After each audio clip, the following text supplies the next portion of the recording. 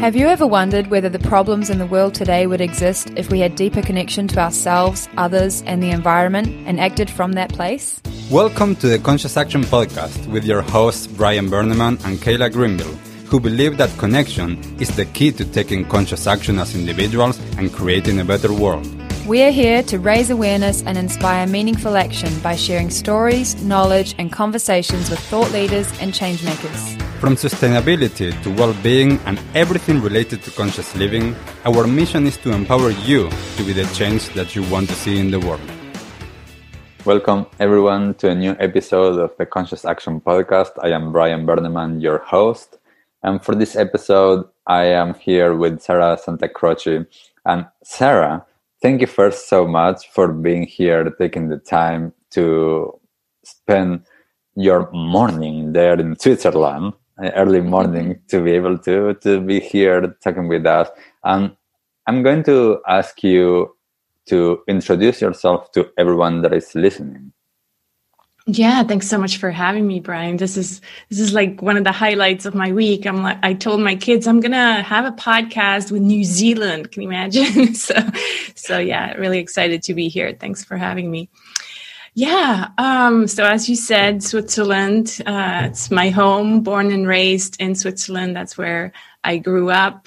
Where should I start? I think I usually start when I actually left Switzerland for the first time. I went to school here. And then when people kind of started to, make choices whether they wanted to go to university or not, I decided university is not for me. It's too confining. It felt like constrictive, and I didn't feel like that's my place. And so instead, I left for a year to Paris and went over there to, kind of deepen my French. And I really enjoyed that year. I was 18, so obviously a great time to be in Paris. And then when I came back, I grew up in the German-speaking part of Switzerland. And when I came back from Paris, I'm like, actually, it feels much better to be in the French-speaking part of Switzerland now that I speak French, and felt like a vacation to me. Switzerland has 4 different languages, and it's really like each part of Switzerland is its own mini culture. And so the French-speaking part is much more kind of like the South, more Mediterranean, where the German-speaking part is kind of more German and, kind of, precise and stuff. So I moved to the French-speaking part and have been here ever since, except for the second time when I left Switzerland, and that was in the year 2006, when my husband and I and our 2 kids, we moved to California for 4 years. He had a job transfer, and so we decided, let's move. Actually, he came home and he said, I have 2 choices, either Minneapolis, so, winter, cold, or California. And I'm like, well, let's go to California. So, yeah, that's also kind of when I started my business over there. And the rest is history. Now I'm back in Switzerland. And as you know, we kind of can't travel right now, and I really miss it because part of, you mentioned my last name, and we kind of, discussed how to pronounce that before we went online.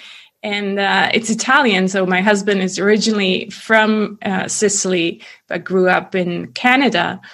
And so we have these Italian roots. And when we came back from California, we were really missing the sun and the palm trees and just a kind of more relaxed way of living. And so we started looking into buying something in Sicily, which we then did. And so now we have a place in Sicily. And that's when I go there, then I turn into Italian Sarah. And it's just like a different Sarah, like a different way of living down there. So I miss that right now. Beautiful. And for those that are listening that don't know yet about what is it that you do? And one of the main topics that I wanted to talk in this conversation, can you share a little bit on how you got into the work that you're doing now and what does it entail? Yeah. So what I left out in the story is that I had a very, I think, different kind of upbringing. I grew up in a hippie commune. And so my parents and 5 friends bought an apartment building together.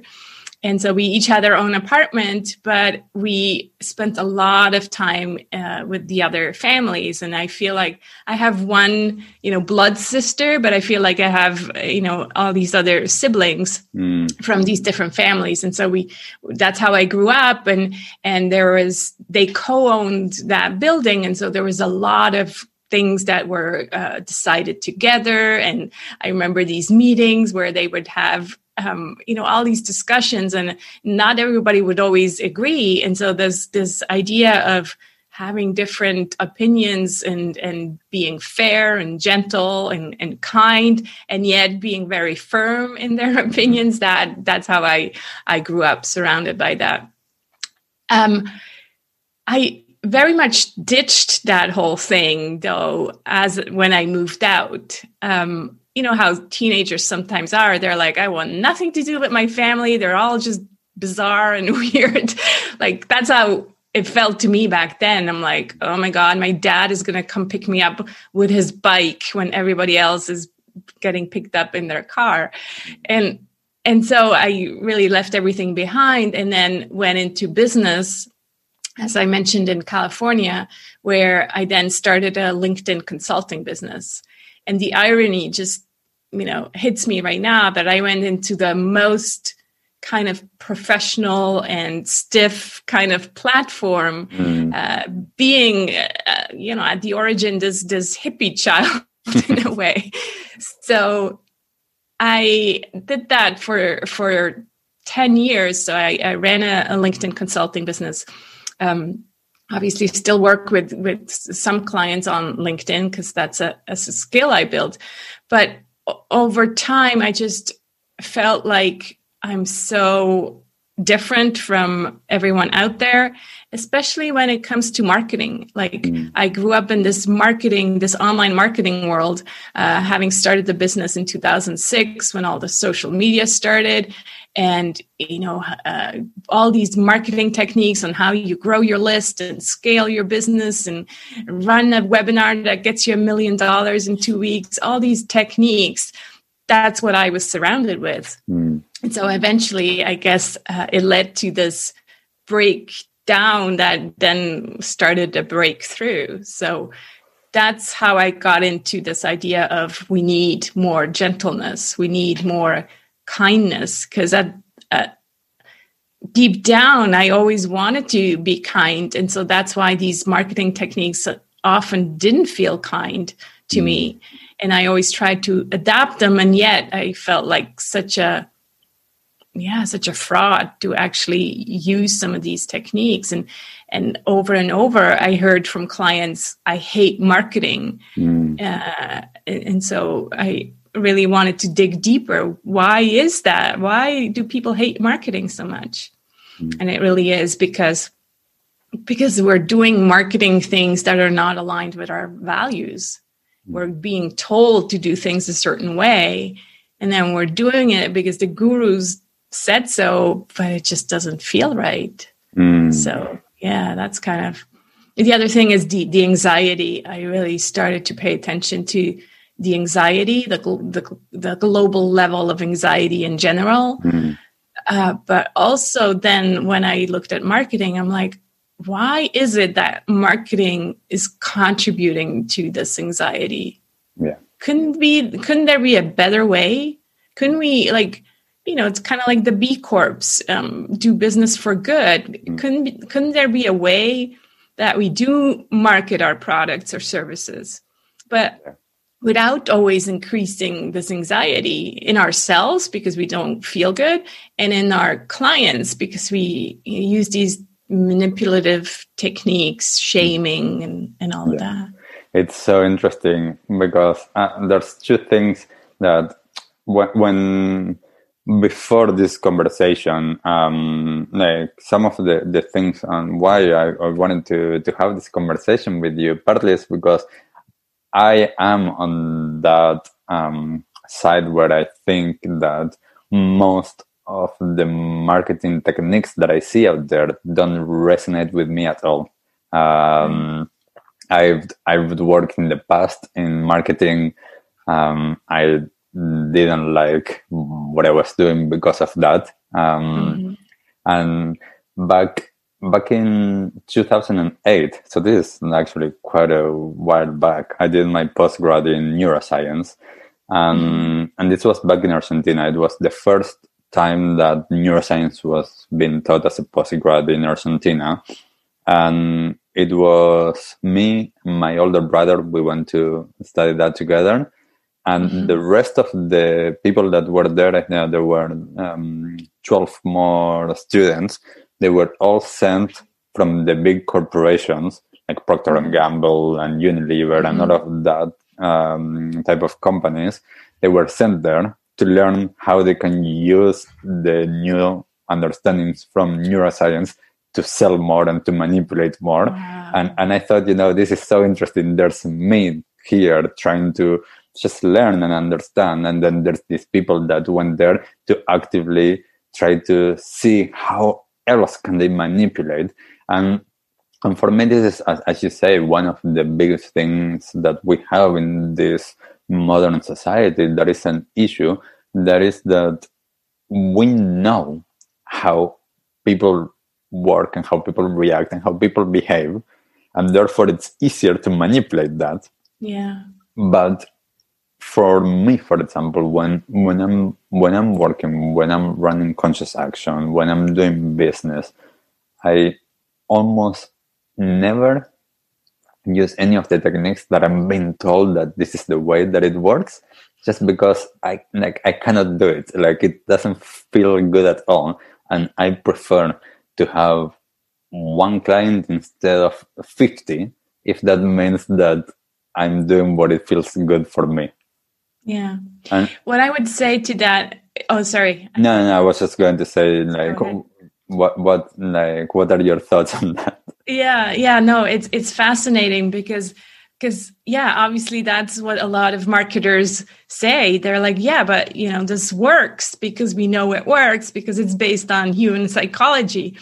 And what I would say to that is, I think it works as long as there is value in what you're offering, and as long as you're not just doing it in order to sell more, and the main objective is basically to sell, then it doesn't feel good, right? If the objective is to really offer value, then yes, okay, to a certain extent, you want to obviously not completely ditch everything that works. I don't think that's what we're trying to say here. Like, let's take the example of these, three pillars that we often see in pricing techniques, where you have, a cheap price, a middle price, and a really high price. So what happens there is that they know that the middle price is usually the one that sells most, right? And so they're manipulating the prices of, for example, they put a really, really high price that nobody is ever going to buy on the right-hand side for the really high-priced offer. And then they, just put a bunch of crap into the lower-end offer, so that, in the middle end offer. And by crap, I mean like a bunch of ebooks and like things that it's almost like overwhelming, an overwhelming amount of content. And just so that it looks like more and that they are able to sell more. So that, to me, that's not offering value, right? And so that is tricking the human mind into buying your middle offer and not really thinking, am I really offering value? And in your journey of working with this and what you call the gentle business and marketing revolution, what are your learnings and what are the things that you can share with our listeners that perhaps are in the same boat, that they are, entrepreneurs and they are starting their own businesses, but they feel conflicted around using some of these techniques? Yeah, I think it all starts with awareness and really, just hearing this. It's funny because we all kind of know this. I mean, that's what I hear a lot when I talk about this. I'm like, oh yeah, yes, that's what I've been thinking all along. And so kind of having someone say that on a podcast or read a book about it, that just kind of gives you permission to say, yeah, I'm going to really pay attention to this and no longer, kind of deal with things that make me feel less than, or that make me feel anxious or manipulated. So start with the awareness and look at your inbox. And if there's anything that you're receiving where you just don't feel good, maybe give the person the benefit of the doubt, because I think there's a lot of us who are just doing the things that we're told to do without being actually aware how it makes other people feel. So meaning if you actually have been following this person for a long time and you feel like deep down, this is a good person, I want to, keep engaging with them, maybe give them the benefit of the doubt and maybe actually, reply to the email and kindly say, that really didn't make me feel good. Just, see what comes back. But if on the other hand, this is a person who has continually used those methods and you can feel it. You go to a website, you can just feel it. You're like, no, thanks. No longer engaging with that kind of content. And so as you're becoming more aware, you will also become more aware of your marketing and what works for you and what doesn't work anymore. And it's the little things, it's little things, it's words, it's how you frame things. It's just look at your language, the way you use it. It's so nuanced, the way we've been taught to market and sell.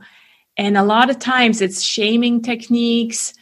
So making the other person feel like they have this giant problem that they can never solve unless they buy your program or your product.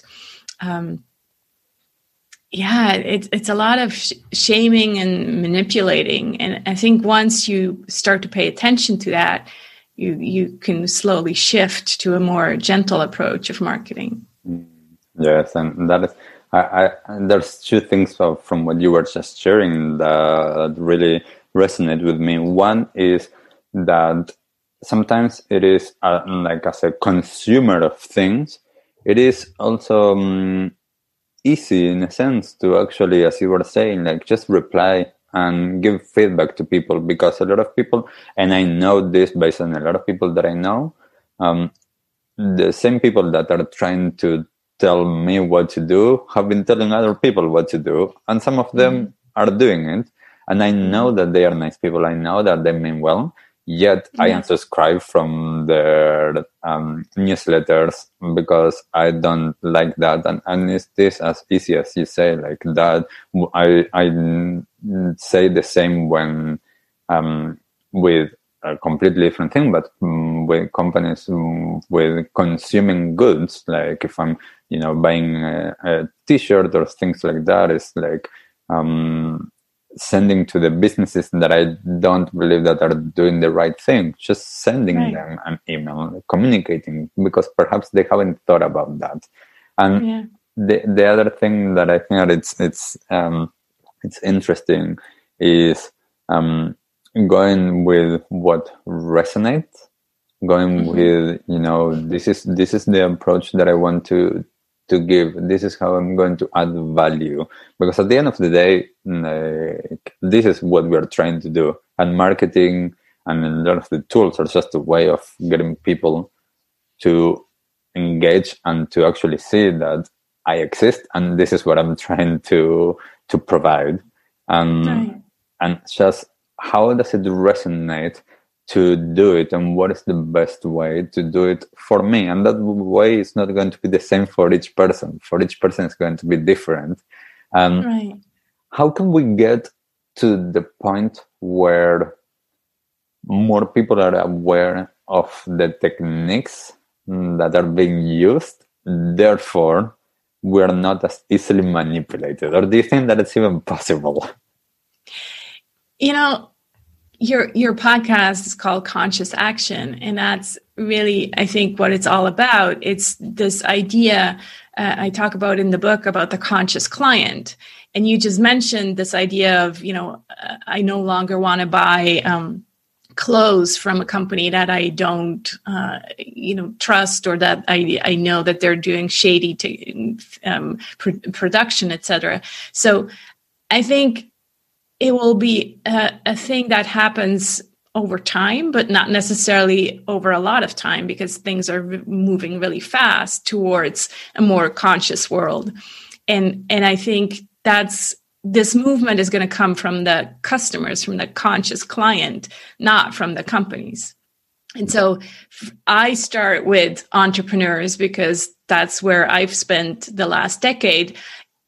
I do eventually think that conscious companies should be interested in gentle marketing and should pay attention to what the conscious client really wants, because this movement is going to continue, and that's what's going to lead the move to a more gentle approach to marketing.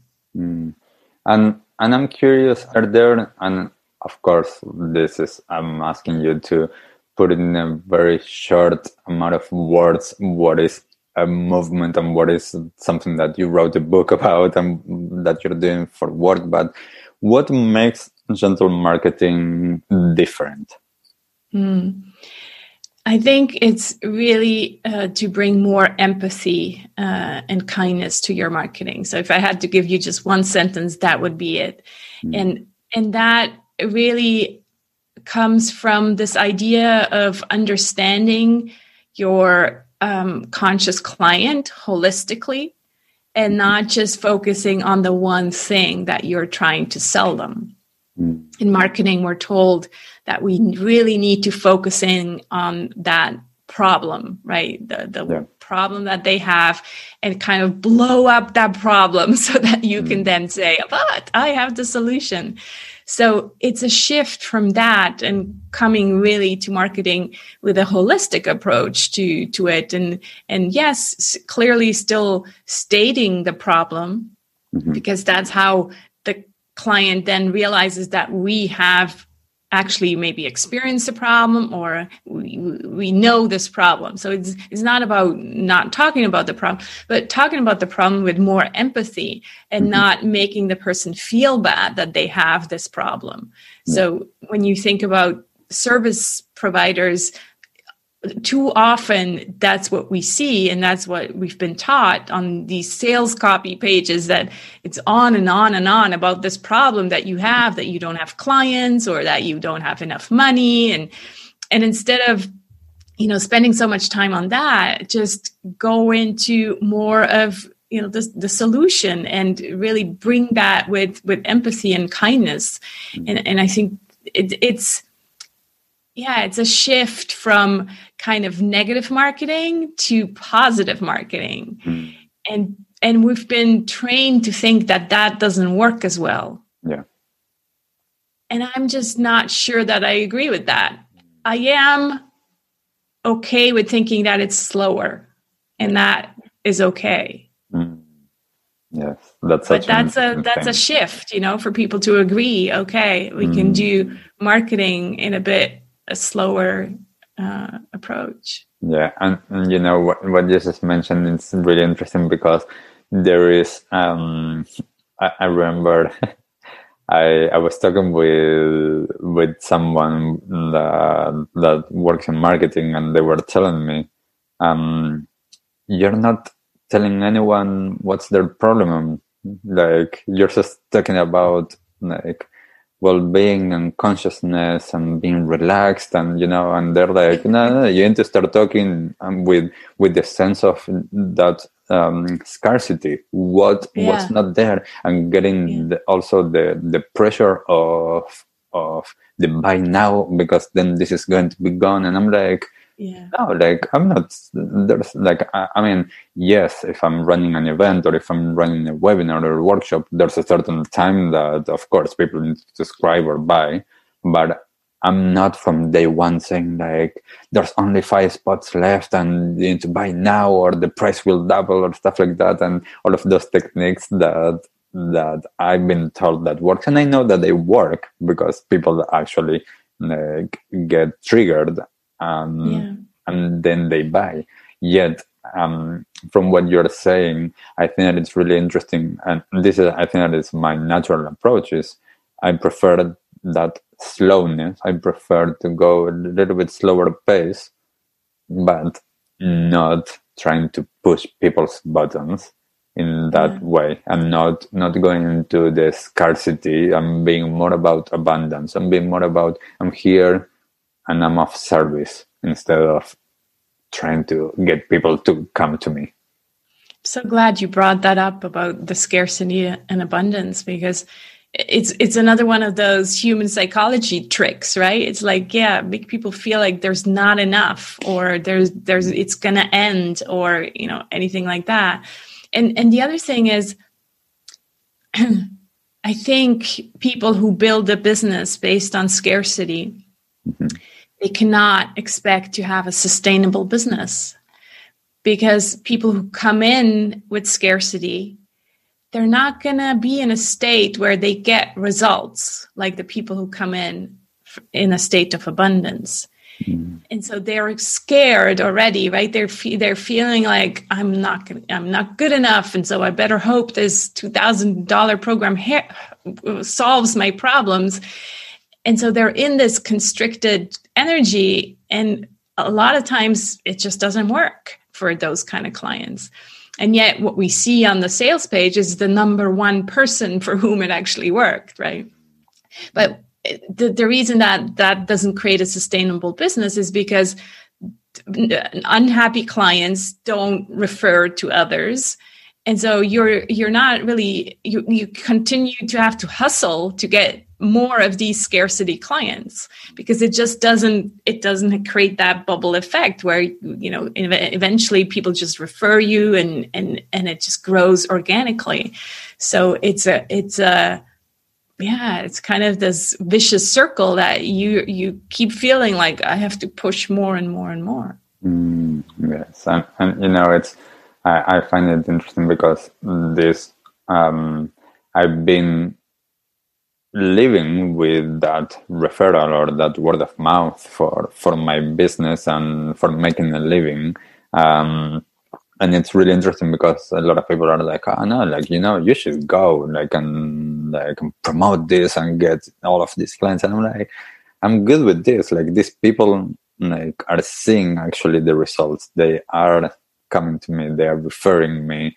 Like, if someone is referring me, that means that what I'm doing actually is of help, and I can actually see that, and I'm privileged enough to be able to actually make a living just by doing what I love doing, and by supporting people. And I think that this is something that, as you say, like, yes, it might be slower than if I would be selling all of these big ticket webinars and millions of people. And it's like, I don't yet have that much clients and that much money, but I'm perfectly comfortable with where I am.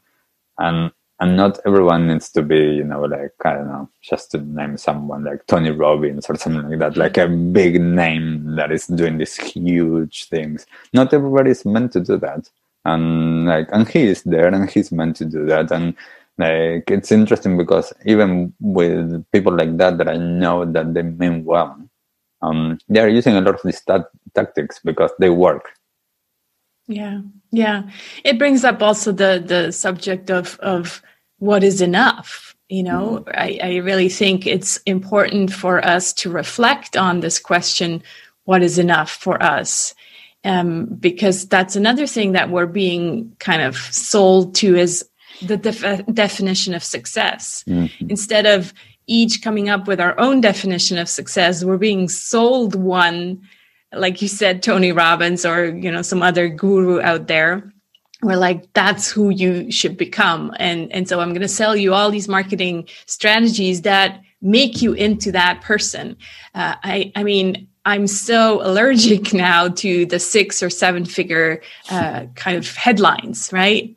They're everywhere. And so it's like you are made to feel like a loser if you're not at 6 or 7 figures. Mm-hmm.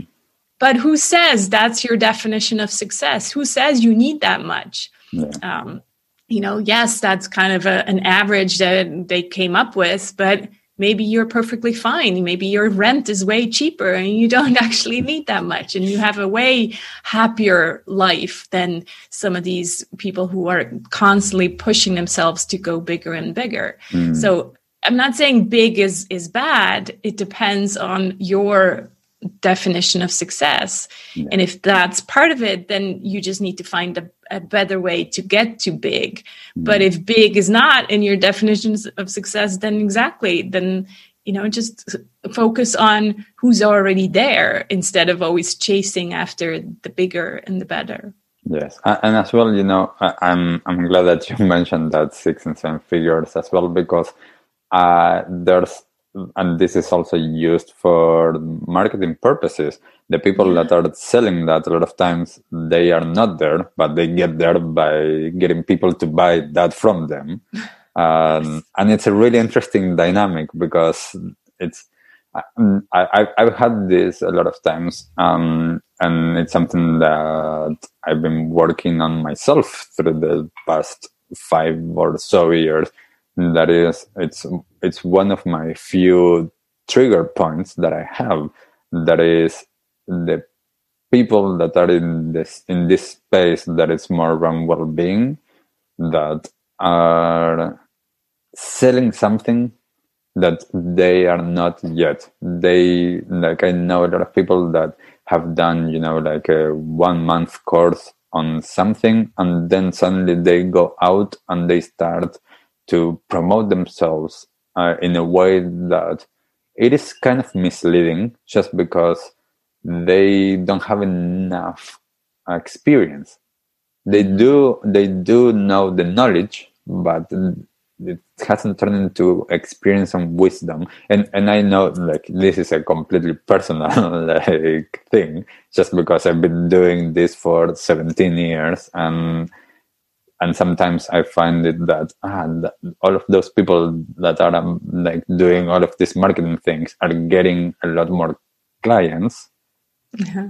Just because they are using the tactics that I'm not willing to use, and they are misleading people in terms of their own experience and understanding. And it's a really interesting dynamic, because it's the same with the 6 and 7 figure thing. It's just getting that into there, and it's like getting people to see that that's the important thing. And I got someone that over a year ago asked me why I wasn't successful, and I'm like, what do you mean? And they were like, well, you don't have enough money.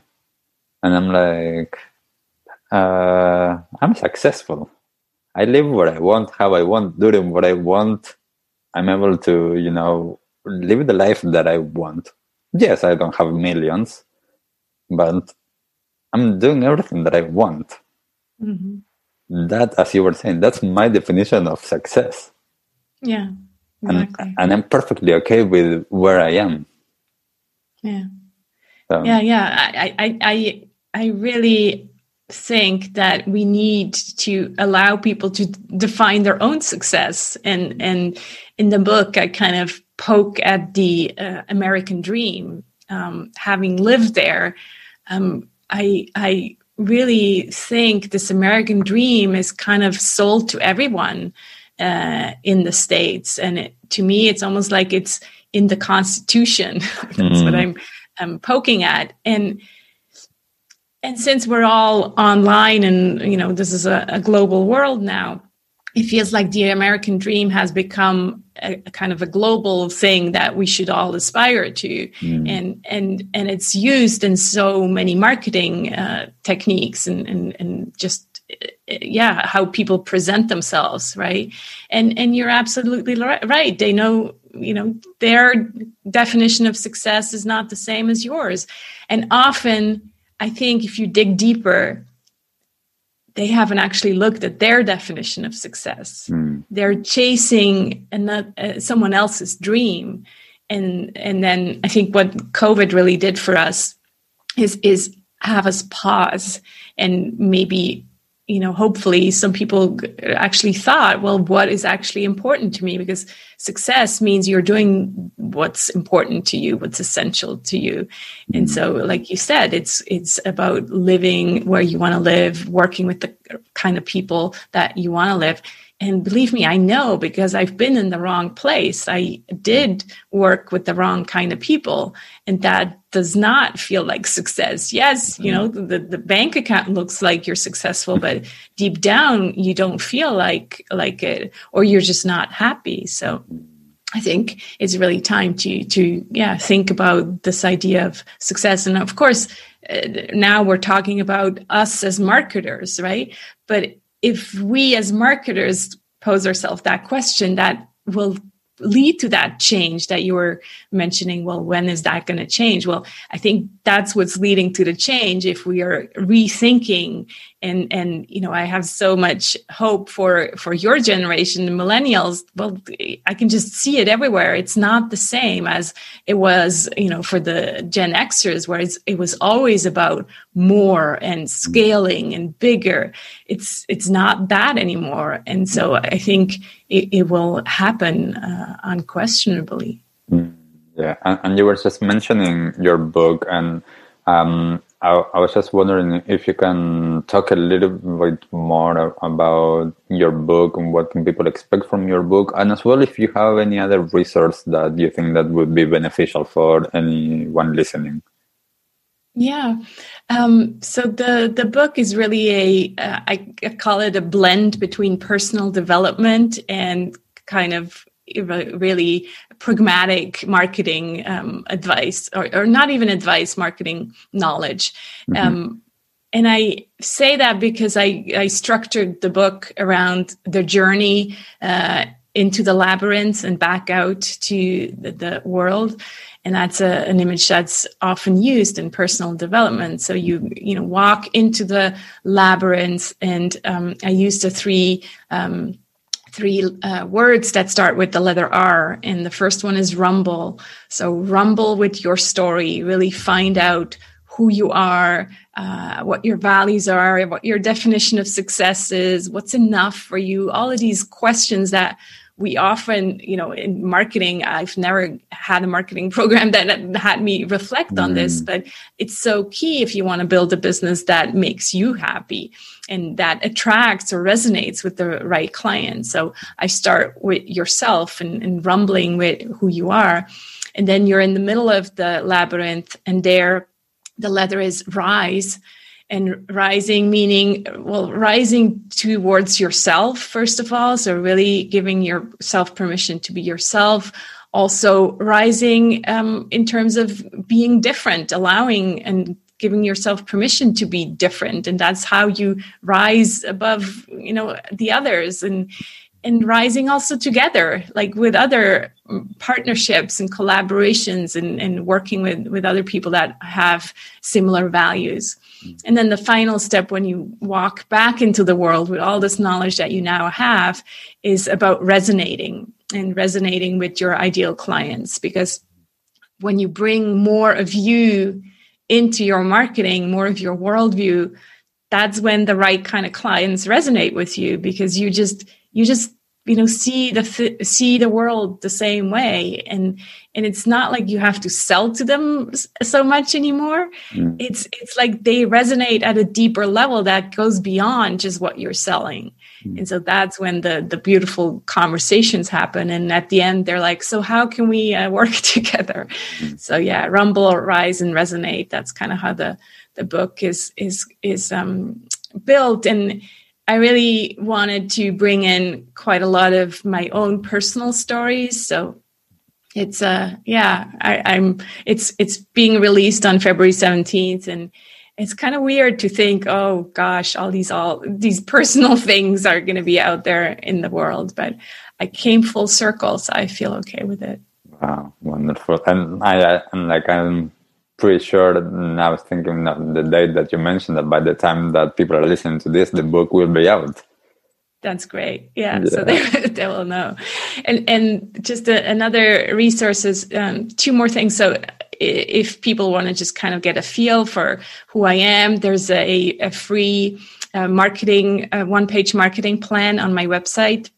That's at sarahsantacroce.com/one page, the number one and then page.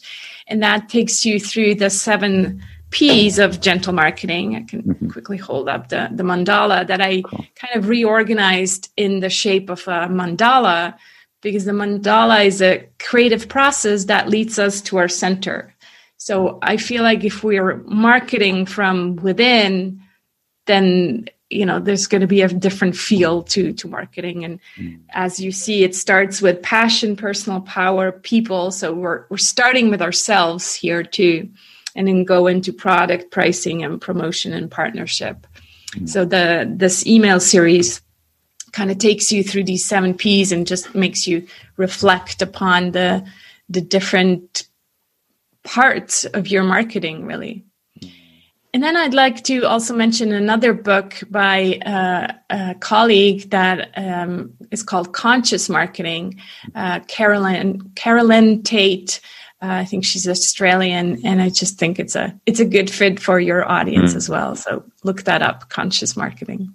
Wonderful. That's so good. And I'm looking forward to also seeing a little bit more from your book once it comes out. And Sarah, what is your one go-to tip when you need to share about this topic with someone and they're like, okay, only one thing, what's that one? I think it's the awareness, really starting with yourself and seeing what feels good and what doesn't. And if it's not feeling good, either unsubscribe or give the person the benefit of the doubt and reply and tell them how it made you feel. But not in a bad way where you don't want to, shame the person either, because if it's a really, a good person, then most likely, as we discussed, they've just applied these techniques because they learned them from somewhere else. And so that you can really hurt them if you are doing it in the wrong way. Yes, definitely. Yeah, being gentle as well on how we are communicating that. Wonderful.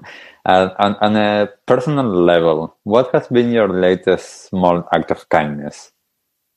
Just yesterday, I messaged a past client who I know is single, and so I was just like, let's connect, because I know how hard it must be right now for people who are, in lockdown and single. So I wanted to connect with her. Yes, wonderful. It's such an interesting time, and I know so many people that live by themselves, and it's challenging. I mean, it's challenging for everyone, but being isolated, it's not easy. So that's such a wonderful thing. And what is the one thing that you wish that everyone in the world knew? I've been working more often with the 17 Sustainable Development Goals from the UN.